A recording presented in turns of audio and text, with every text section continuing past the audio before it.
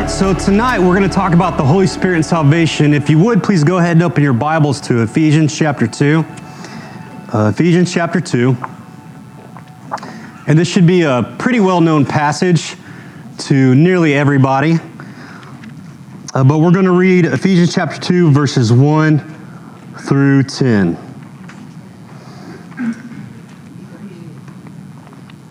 And you were dead in the trespasses and sins in which you once walked, following the course of this world, following the prince of the power of the air, the spirit that is now at work in the sons of disobedience, among whom we all once lived in the passions of our flesh, carrying out the desires of the body and the mind, and were by nature children of wrath, like the rest of mankind. But God, being rich in mercy, because of the great love with which He loved us, even when we were dead in our trespasses, made us alive together with Christ.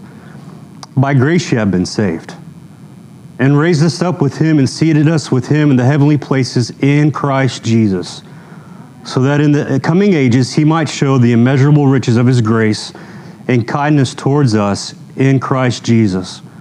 For by grace you have been saved through faith, and this is not your own doing. It is the gift of God, not a result of works, so that no one may boast. For we are His workmanship, created in Christ Jesus for good works, which God prepared beforehand that we should walk in them. You know, growing up, I sort of understood God the Father, and I definitely understood God the Son, but God the Holy Spirit was always kind of a mystery, and I guess it's because I can imagine a Father and I can imagine a Son, but it was tough to imagine a Spirit. You know, people used to refer to the Spirit in a lot of different ways when I was growing up too. I guess sometimes we say God's grace when we mean the Holy Spirit. People used to refer to the Holy Spirit as the Holy Ghost. I didn't never care much for that because then the Holy Spirit seemed pretty scary. You know, was He like Casper, a friendly ghost, or what kind of ghost was He? I also think a lot of times I didn't hear about the Holy Spirit is because we tend to overreact to things. Of course, rightfully so in some cases, as I grew up more Southern Baptist than you can possibly imagine, but you know, also happening in the 20th century was the Pentecostal movement. And I think maybe sometimes even as our overreaction to that movement, the churches that I grew up in, we tended to de-emphasize the Holy Spirit.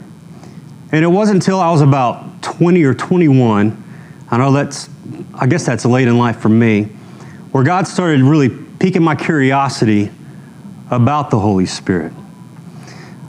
You know, I think it's important to sort of pick up where we left off. Last week we talked about the Holy Spirit's role in creation. And the reason I think this is important is because that's the Holy Spirit's role even now. Is the Holy Spirit is, in the name of one really good book on the topic, it's God's empowering presence.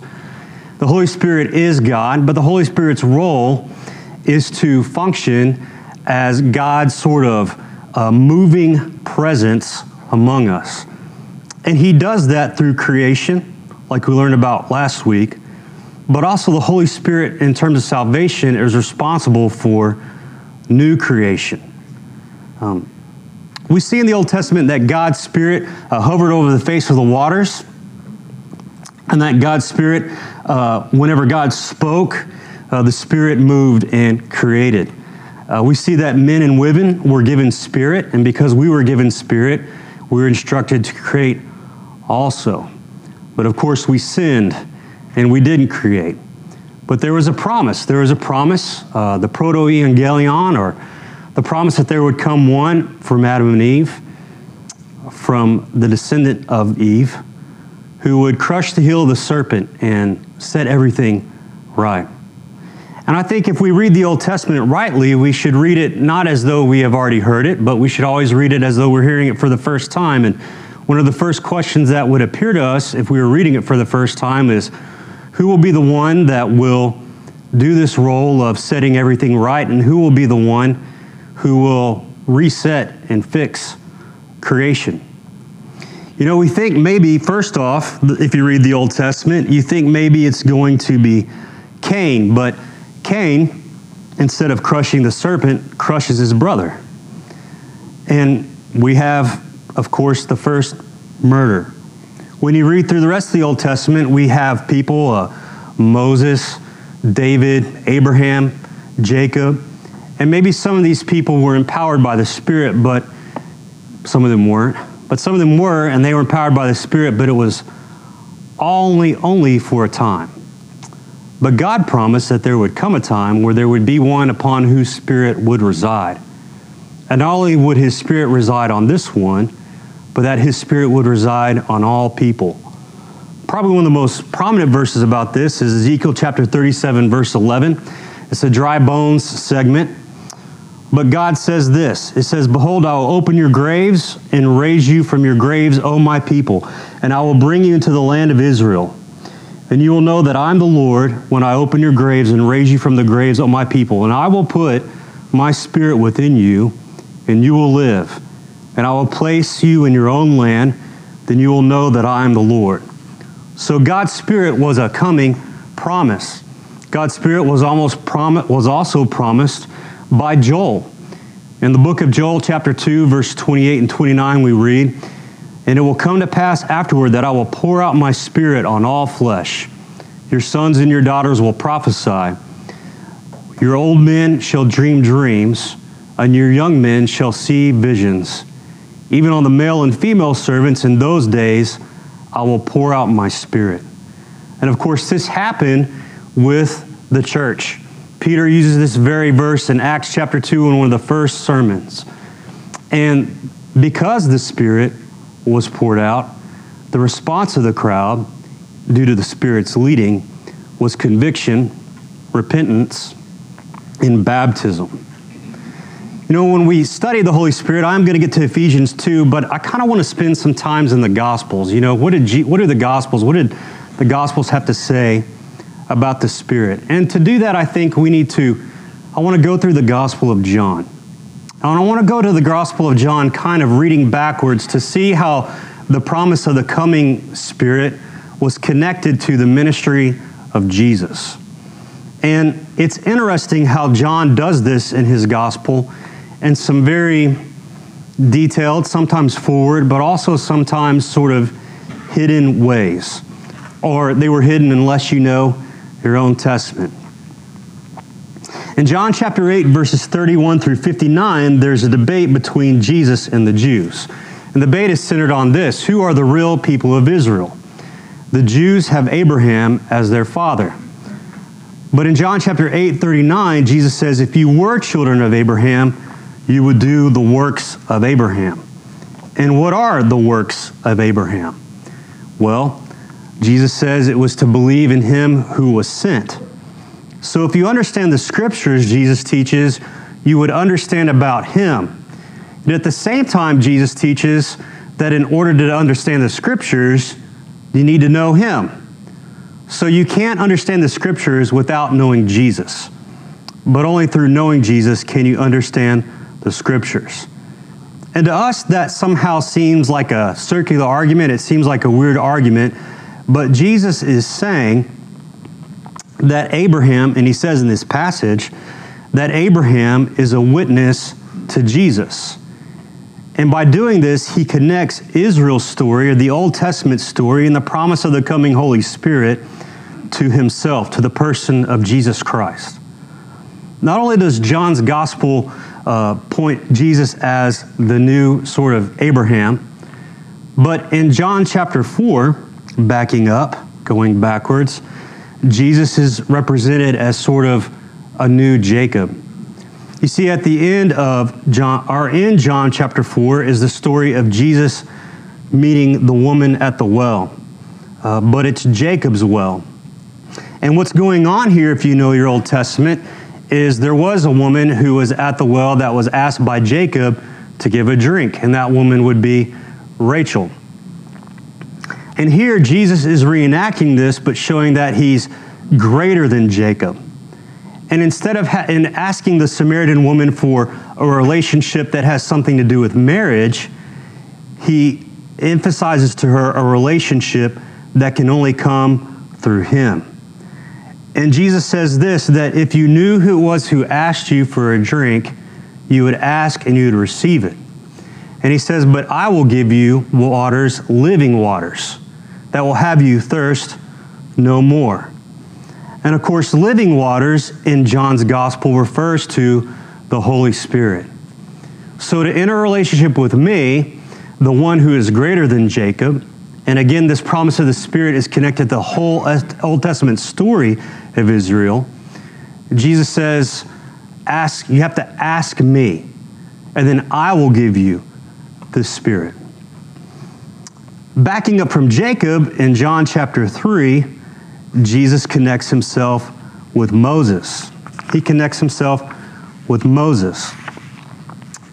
And he does this again in a discussion of the Holy Spirit. He admits, you guys know the story, or many of you know the story, of Jesus' debate with Nicodemus. And Jesus says, Nicodemus, Nicodemus, to enter the kingdom of heaven, you must be born again. And Nicodemus gives either an honest answer or a sarcastic answer. We don't really know the tone, but either way, he definitely gets it wrong and says, how can a man enter his mother's womb and be born for a second time? And Jesus says it shouldn't surprise you that I said you must be born again, because you should be born of water and the Spirit. The Spirit moves wherever it wants. And the reason it shouldn't have surprised Nicodemus is, again, because God's promise in the Old Testament that there will come a time upon one person who he's given the Holy Spirit, and through that person, the Holy Spirit will break through to everybody else. And so Jesus is making the point, again, that he's that person through whom the Holy Spirit has come. And then John connects the Holy Spirit all the way back, of course, to Genesis chapter 1 and John chapter 1, verse 1. In the beginning was the Word, and the Word was with God, and the Word was God. So in echoing Genesis chapter 1, he brings to mind of the reader the fact that the Spirit of God was responsible for animating and for creation. And in the same way, Jesus Christ is the one who has come to begin the project of new creation. Well, if that was confusing, I hope it wasn't. Let's just go back to Ephesians. So Ephesians chapter 1. In Ephesians chapter 1, again, Paul doesn't go to Ephesians 2 without Ephesians 1. And in Ephesians chapter 1, Paul uses all kinds of terms that just have to do in the Old Testament with Israel. And again, he's doing this for a reason, because he's trying to show the Ephesian church that all the promises of God have been met through the person of Jesus Christ. That this new kingdom life, the outpouring of the Spirit, all those things have been fulfilled in the person of Jesus Christ.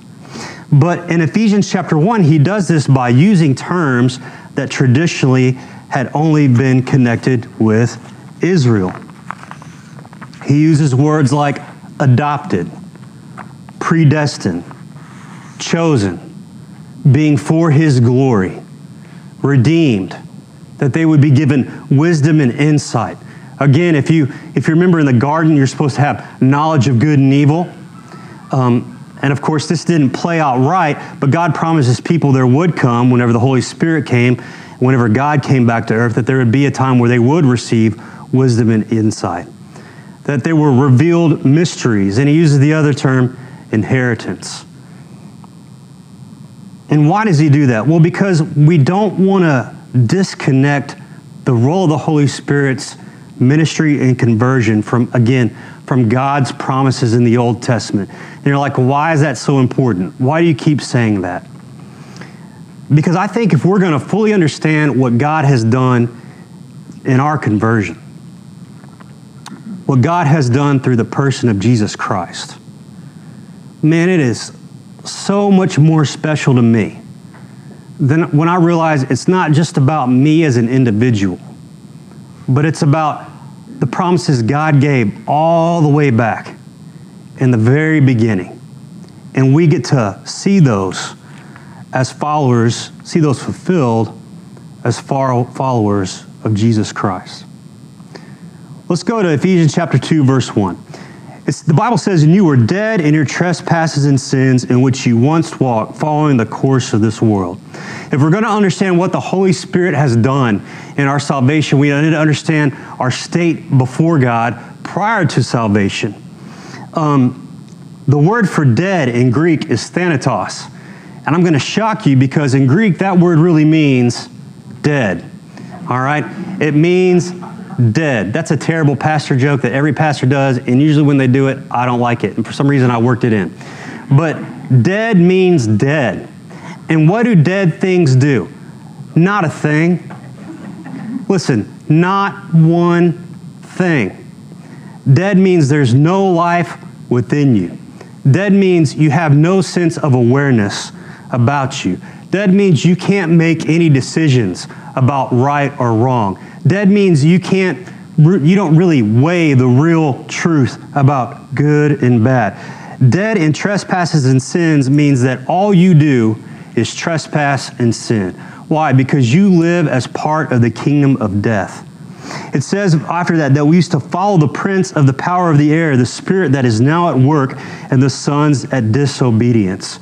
Dead people only have one choice. Before Christ, we only had one choice, and that was to disobey and do wrong. You know, it always surprises me that we get so surprised when sinners act like sinners. You know, a lot of times growing up in church, you always hear people talking about, man, the world, I just can't believe what's going on out in the world. Well, yeah, you can. If you understand the gospel, yeah, you can. You know what the solution to that is? It's not passing moral laws. You know what the solution to that is? It's not some picket signs. You know what the solution to that is? The only solution is the gospel. Because people that are lost are going to do lost things. They're going to reach false conclusions. They're going to do wrong. Why? Because they're dead, and that's all that they can do. That is the only ability that they have, is to live a dead life. You know, culturally speaking, back a few years ago, there was a show that became real popular called The Walking Dead, right? And I don't know if any of y'all watched that. I didn't because, you know, I don't know, it just wasn't my vibe. But it was all about zombies, right? It's all about zombies. And back like a decade, 15 years ago, I don't know why, but just zombies started sort of peering up in culture, right? But I think that there's something interesting about this idea of zombies is it's pretty close to the truth. Because that's the state of somebody who's lost. They're animated, they're moving, but they're not really self-aware. They don't really have life within them, right? There's something inside that is broken, that is sick, it's diseased, or whatever caused it, you know, whatever in the fiction story that you're reading or watching caused it, it's not repairable, it's not fixable. And so their only instinct is to consume and devour and destroy. You know, I think that's actually a great illustration that the world has come up with about their very own nature, about their very own state apart from Christ. You know, I love what it also says this. I don't necessarily love it, but I love it from the standpoint of I'm not this way anymore, so I'm going to celebrate it. But it says in the end of verse 3 that they were by nature children of wrath like the rest of mankind. Because they're dead in their trespasses and sins, because they can't do anything else but sin, they are under judgment for that sin. And you're like, what kind of sense does that make? What kind of fairness does that make? You know, that's not really what tonight's topic is about. But also, anything God wants to do seems fair to me because he's righteous and just and good and loving.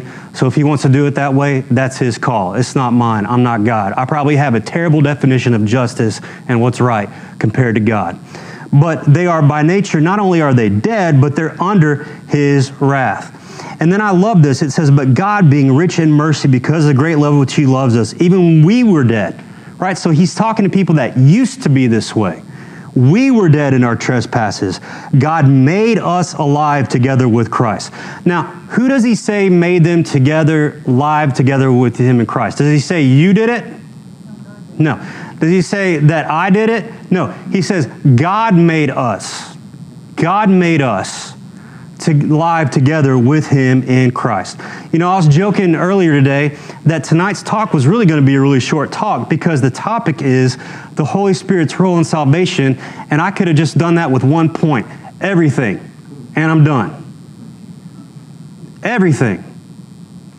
That's it. But I've got to fill like 40 more minutes, so let's keep going. Besides, the Word of God is good. All right, well, how do you know that? And Jonathan, besides the fact that it says just there, like God made us alive, how do you know that that work is from God? And here's one of my favorite verses in Scripture. Favorite verses in Scripture, and it's many of your favorite verses in Scriptures too. In verse 8, for by grace you have been saved through faith, and this is not your own doing. It is the gift of God, not a result of works, so that no one may boast. And you know, I love that verse. Do you know why I love that verse? Because I love it because when I finally understood that verse, there was so much pressure taken off of me. You know, here's the gospel how I understood it. And I don't think anybody necessarily gave it to me this way. I think I'm just a sinner, and so I hear things with sinful ears, even when it's God's proclaimed truth. And I can twist it and morph it, even if I understood it one time, you know, I can twist it and morph it in my mind and make it idolatrous because I'm just a sinner. But what I understood about the gospel growing up was this, is that to be saved, I needed to understand that Jesus Christ died on a cross for my sin, lived a sinless life, died on a cross for my sin, was raised from the dead. And that if I confess with him that he is Lord, then I will be saved. Right? And here's what I understood about that. I understood that for me to be saved, I had to say something to God and I had to really, really mean it. And if I didn't really, really mean it, then I could not be saved. Now, I'm so thankful God works through my bad theology. When we get to heaven, it's probably not even going to be worth the time, but I used to imagine we're all going to be pulled into a side room and told what we got wrong. Okay?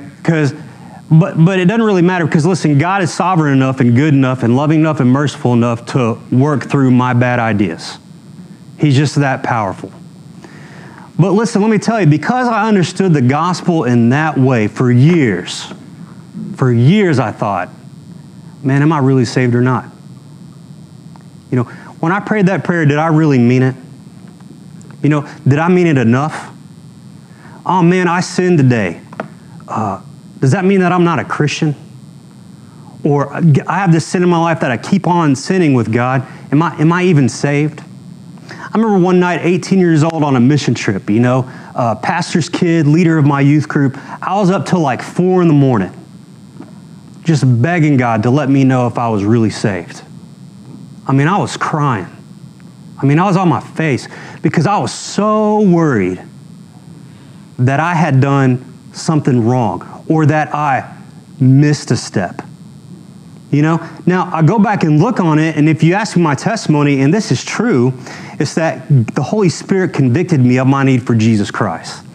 And my parents just recognized in me the Holy Spirit's conviction of my need for Jesus Christ. And I responded to that. And when I go back and look on it, they really didn't explain, my parents didn't explain to me the gospel in this way. But again, because I'm a sinful person, and we want to get credit for stuff that God's doing, it's just our nature, we do. And you're like, no, I don't. Yeah, you do. We want to get credit for stuff that God is doing.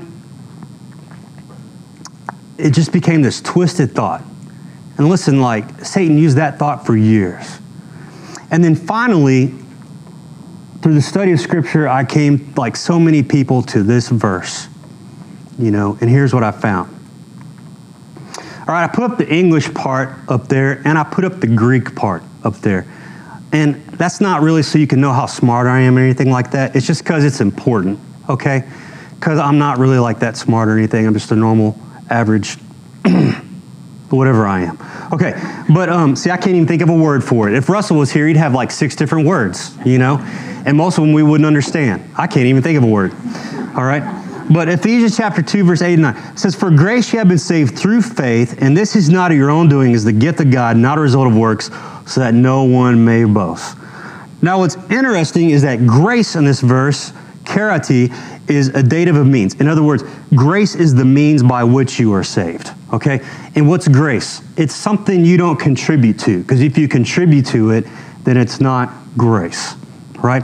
And it also says it's through faith. So it's sort of paralleling. Grace is exactly parallel with faith. And why is that important? Well, because it's the same Greek construct. What it's saying is just like you don't do anything to earn this grace, you also didn't do anything to earn this faith, right?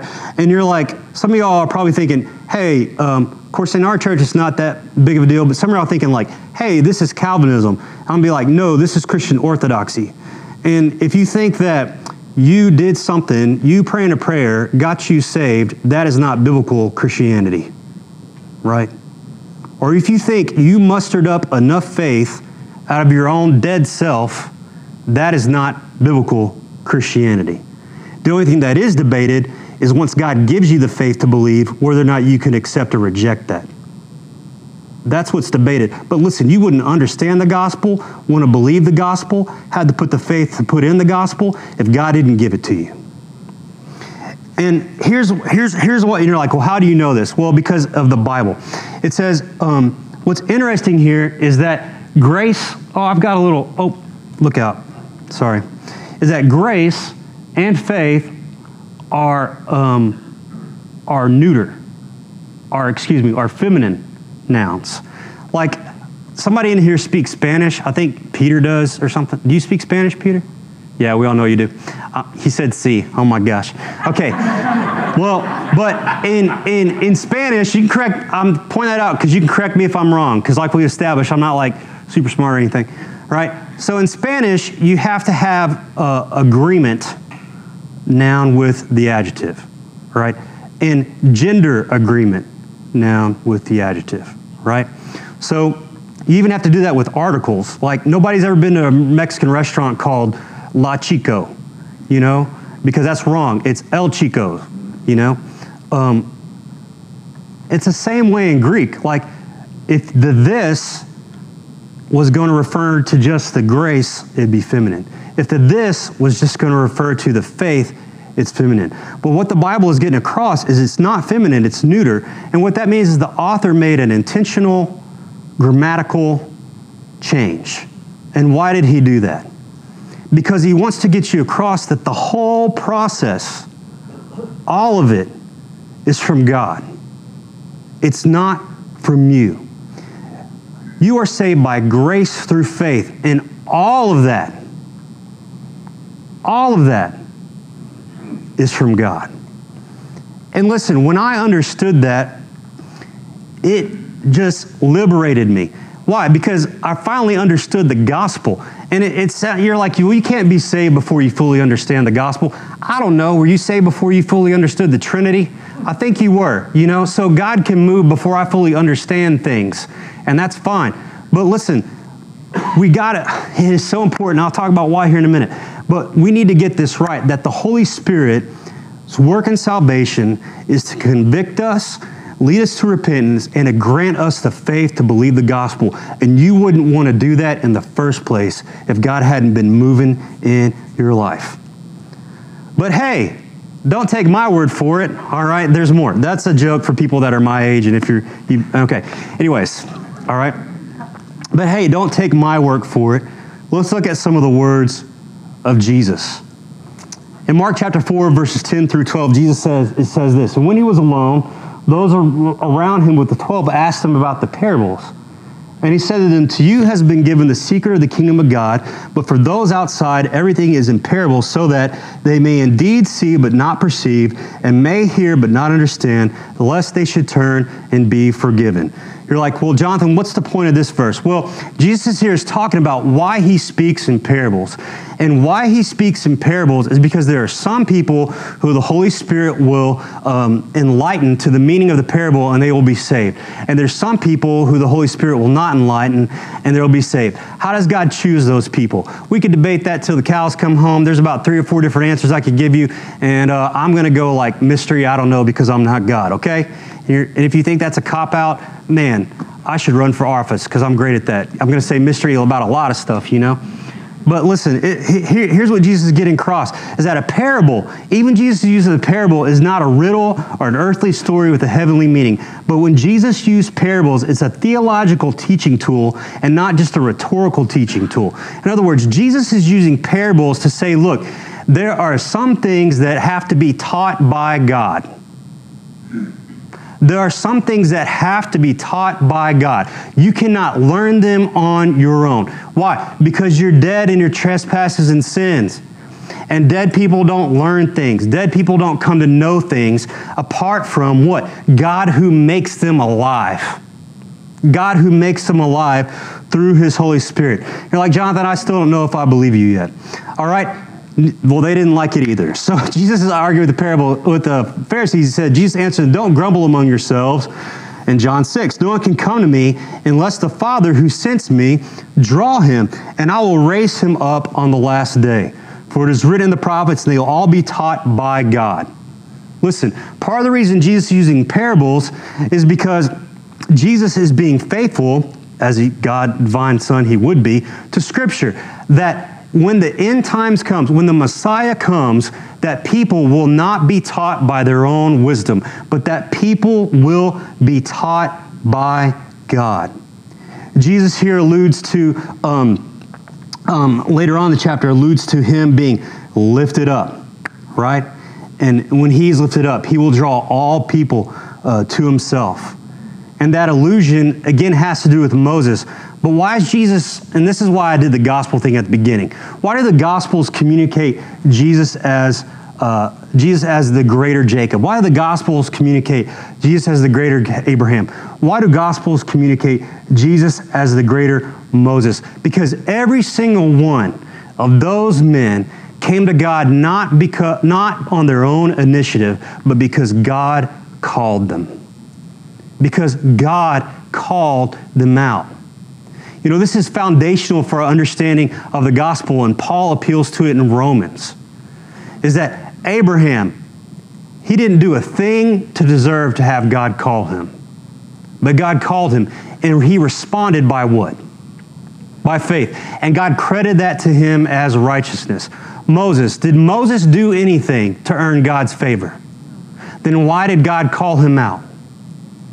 Because God wanted to do it. Jacob, man, Jacob was a rat, all right? Actually, let me back up. None of these guys would we hire as a pastor or minister, okay? I'm just telling you. If you looked up their criminal background history, you know, some of their giving status, you know, their marriage history, none of these people are we going to hire as being pastors or preachers. All right, but listen, but why does God use them? Because it's His desire to do so. We read in Scripture, Jesus says that the Holy Spirit will come. And when the Holy Spirit comes, that He will convict of sin. He will convict of sin. In John chapter 16, verse 8, Jesus says, and when He comes, speaking of the other helper, that He will convict the world concerning sin and righteousness and judgment. The Holy Spirit is going to be the one at the end that will teach. As a matter of fact, that's why, again, that Jesus has to teach. That's why not everybody understood, the parables. Not everybody understood who Jesus was. You know, and sometimes when we teach this in the Gospels, we forget what the Gospel is. While we're teaching the Gospels books, we forget the Gospel's big G, the Gospel big G. And we say, man, I can't believe they didn't understand who Jesus was. It's just so obvious. Oh, those Pharisees, I can't believe they missed out on Jesus. It's just so obvious. But we shouldn't say that. Because according to Jesus' own words in the Gospels, the reason they don't understand is because God the Father hasn't taught them. God the Father hasn't taught them. The Holy Spirit gives faith, right?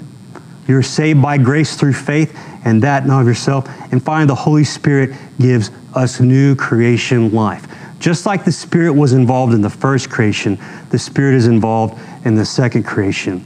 In Romans chapter 8, verse 11, it says this, if the Spirit of Him who raised Jesus from the dead dwells in you, if the Spirit of Him who raised Jesus from the dead dwells in you. You know, in Greek, there's different ways to do an if question, you know. There's different ways. You can construct it like you're looking for a no answer. You construct it like I generally don't know. Or there's ways you can grammatically construct it and that you're expecting a yes response. I've told my wife several times that I wish she spoke Greek and she could construct her questions in a way that I would know the response that she desired. And yes, I'm still alive. And on good days, she thinks that's funny. And when I pick the wrong day, well, it's quiet for a while. But listen, he constructs this question. He constructs this question expecting a yes response. If the Spirit who raised Jesus from the dead dwells in you, and he does, he who raised Christ Jesus from the dead will also give life to your mortal bodies through the Spirit who dwells in you. And so what role does the Holy Spirit play in our salvation? It is the Holy Spirit that helps us to understand the gospel. The Holy Spirit teaches us. It's the Holy Spirit that convicts us. It's the Holy Spirit that leads us to repentance. It's the Holy Spirit that grants us faith. And it's the Holy Spirit that gives us new life.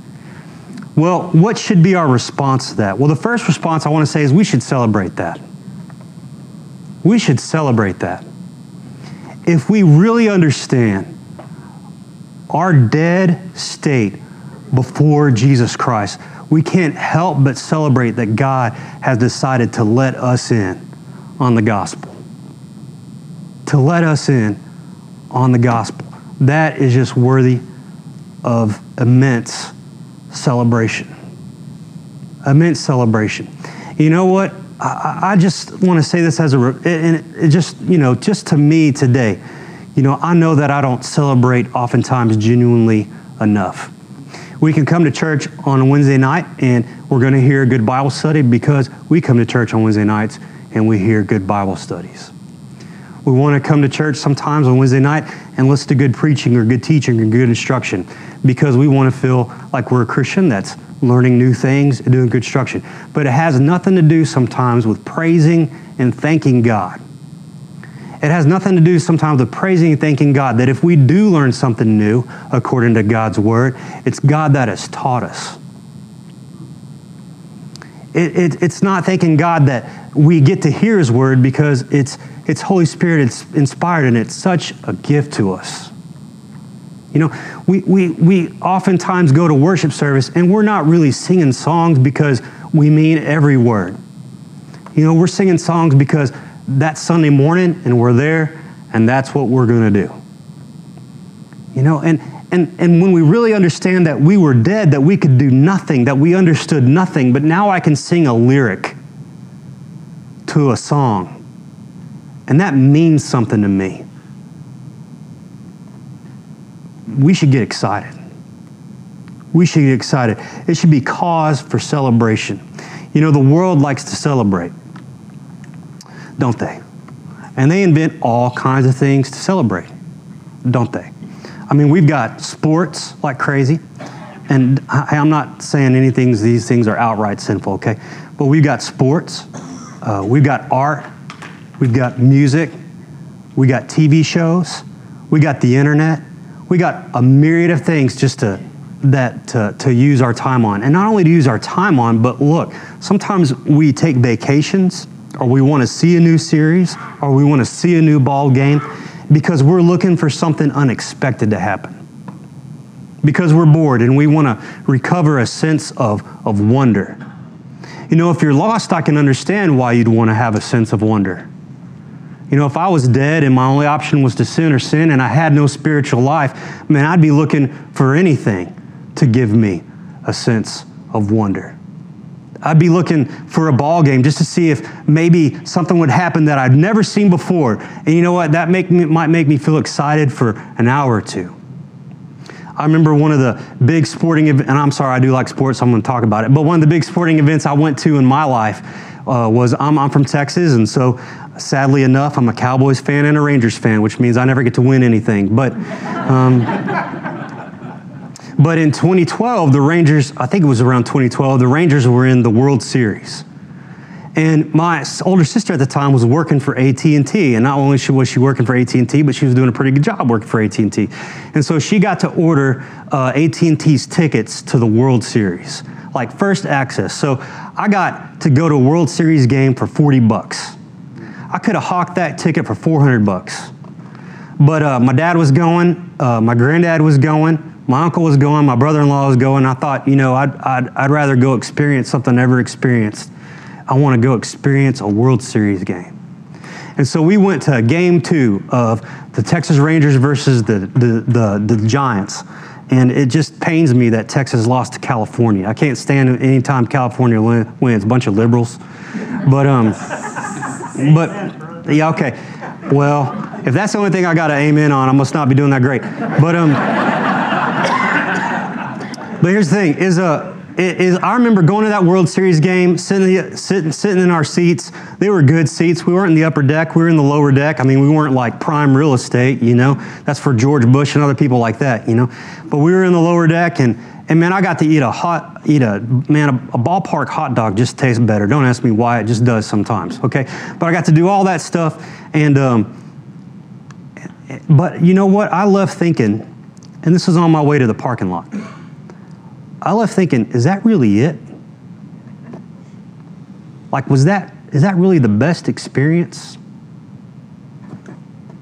that somebody can have? And listen, I didn't think that a day later. I didn't think that 2 days later. I thought that on the way to the parking lot. Like, is that all? A bunch of millionaires playing a game they invented? Like, not they invented, but a bunch of millionaires playing a game. Like, is that it? And that sense of wonder, that sense of enjoyment lasted about that long. And I'm glad I only paid $40 of it, because it was only worth about 40 minutes. But listen, when it comes to the gospel of Jesus Christ, that's just worth, well, there's no price you can put on it. It's impossible. Because it was worth divinity. It was worth infinity. It's worth things that we can't understand. And so let's have that sense of wonder and celebration. The next thing that the gospel, rightly understood, should grant us is comfort. Comfort. You know, when I was a student pastor, and I think a lot of times because of the way that the gospel is proclaimed in a lot of churches, and don't get me wrong, like, God used to come down an aisle and pray a prayer in my life. So I don't think that that's always wrong.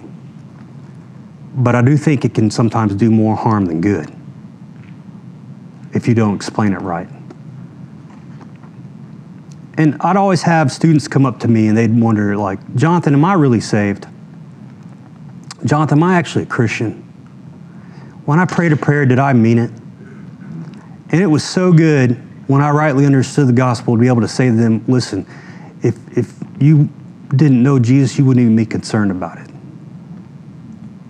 You wouldn't even ask that question. It wouldn't even enter your mind. You wouldn't spend a moment's notice wasting time over whether or not you're saved. And it was so comforting to me to realize that that when I placed my faith in Jesus Christ, that it was because the Holy Spirit had granted me a faith that I could never have had on my own. Now listen, stats show that about 30% of the people in our churches think that you can choose to follow Jesus like you can choose to pick a number 1 or a 2 on a value meal. You know, going through McDonald's. And stats show that about a third of our people in our churches, following the gospel to them is something like just rational assent. And I want to say to you what the Bible says, that the demons understand it and they tremble, but there's no Holy Spirit encounter. There's no change. And so if that's you, I just want to say this, like, pray. And we'll pray for you, that God will open up your heart and your mind. And if I could explain it, it wouldn't be worth it. but that God would do a work in your life. Do a work in your life so that you could truly know that you know him. The last thing I want to say this is that the gospel, when rightly understood, should give us a great deal of confidence. Of confidence. Well, confidence in what? Well, first, if you do know Jesus Christ, you should be confident in your sanctification. Confident in your sanctification. The Bible says that if he began a good work in you, he's going to be faithful to do what? To finish it. Confident in your sanctification. And listen, there are times in life where it's easy to doubt the Lord. You know, I remember, I've shared this before, but it just happens to be one of the biggest instances of my life thus far. But, but when my dad passed of cancer, there are a few weeks where I had some serious doubt. But in the midst of that, God was gracious enough to show me that I was complaining to him about it. You know? And he was big enough to handle it. And whatever you're going through, look, if you know the Lord, he's going to bring you through it. And if you allow him to, he will use that time to strengthen you, to grow you. Where guess what? I'm not as afraid of the words cancer and death now as I used to be. And I might live to regret that in about a week. I could live to regret that tomorrow. We don't know. But right now, I would feel bad for my wife and kids, but as far as all that goes, bring it on, baby. Because I have confidence in Jesus Christ.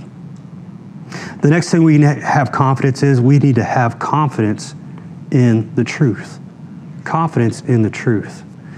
Listen, there are some people who object to Christianity because they have some sort of rational impediment to Christian faith. But I love what one professor used to say to students that were brought to him that doubted the truth of Christianity. He would simply look at them and say, "What sin are you unwilling to give up?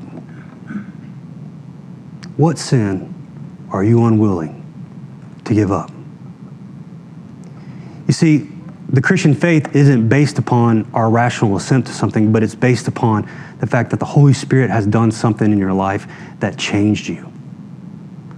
And let me tell you, that's a good enough witness. That is a good enough ground of truth.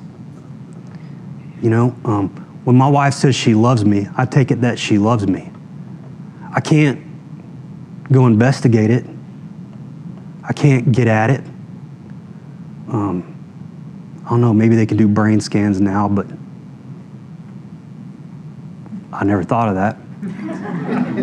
But assuming she's not a psychopath, and she's not, or else I'd be dead by now. But assuming she's not a psychopath, I just take her word at it that she loves me. And that's good enough.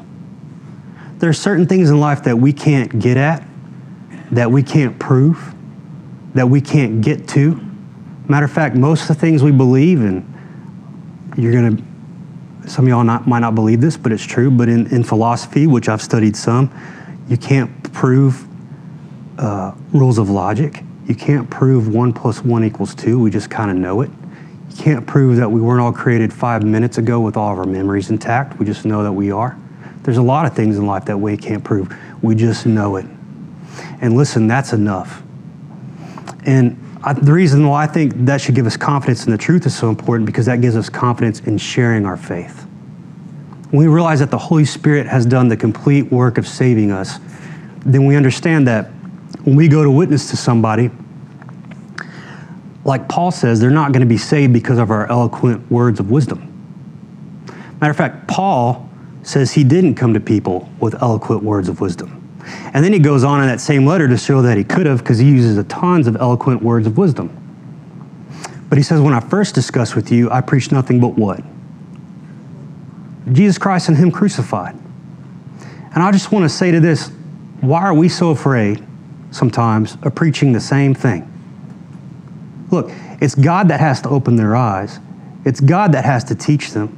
There have been some some places where I've been, and you may think you're here tonight where I've heard the worst sermon of my life. But people respond to the gospel. And then there's been some places I've been where I've heard what I thought was one of the better sermons of my life, and at the end, there's just crickets. You know why? Because it doesn't have anything to do with that. It has to do with what God chooses to do. And once we really get that through, we'll be confident in sharing the gospel. Finally, and this is something I think we should all be confident in, is we need to understand that the Holy Spirit, when he saves us, doesn't just save us. Or doesn't just save, me, an individual. Yes, he saves an individual, but he makes that individual a part of something bigger. When you look at Ephesians chapter 2, he says, such were some of you. And it's not you individual, he's saying it to you, plural. And I love this, what he says in verse 10 of Ephesians chapter 2. He says, we are his workmanship, together, not separate, but together we're his workmanship to be displayed. You alone are not his workmanship. I mean, in a way you are. But we together are his full workmanship. It's the same way Paul uses the metaphor of a body, right? Together it is something. And we're put together through the Holy Spirit in Christ. He says that created what? Created in Christ Jesus. The Holy Spirit places all of us in community, in a spiritual community in Christ Jesus. And we're that way together, not individual. And then the same corporate body that's been brought together is brought together in Christ Jesus for good works, which God prepared him for hand. Not that just you should do them by yourself, but that we should walk in them. A church together. And what that should do to us, and when we understand the gospel rightly, is this. It gives us great confidence in the church. It gives us great confidence in the church. You know, we accept too much of what the world tells us about the church. The church in America is dying. Man, people have been saying the church is dying for 2,000 years. It's not dead yet. The church in America is dwindling. You know, I'm sure when Paul had like one house church with 20 converts, and he saw the church today, he wouldn't be thinking, man, we're losing ground. He wouldn't be thinking that. He'd be celebrating. And some of us, we have the same fear. We have a fear in us about our faith and about the church that isn't really from the Lord. It's something that the culture has pressed upon you, and you accept it a lie. Let me tell you something about the culture. The Bible calls that the stoicheia, or the structures, which is another way for darkness. And in the Revelation, it's called Babylon. And the culture is just evil, right? Culture is Satan. Not all culture, all right? But the Soviet construct that we live in, that always has been and it always will be, not necessarily, it's not going to be of the Lord, right? And so we can't let people put fear on the church. We can't let other people put fear on the church, that somehow we're going to fail, somehow we're going to fold, somehow we're not going to accomplish our mission. And a lot of times it's not even like that. A lot of times fear on the church is just, we're going to stay in our safe place in the church, and we're not going to do anything out there. Because out there they don't like us. Out there they're going to reject us. You know, that's what the medieval church did, is they built all these monasteries. And a monastery doesn't look anything like the ministry of Jesus. The ministry of Jesus is out there, walking around, being around the people. And Jesus was confident in his mission because he knew the one that had sent him. And listen, I just want to speak to you and me that we need to have confidence in the church of Jesus Christ. You know, what if it's God's plan for the church in America to fold because he's going to raise up a revival in another part of the world? What if that's God's plan? I don't know. But I'll tell you what, I'm also not going to spend too much time worrying about it. I'm just going to do what God's told me to do.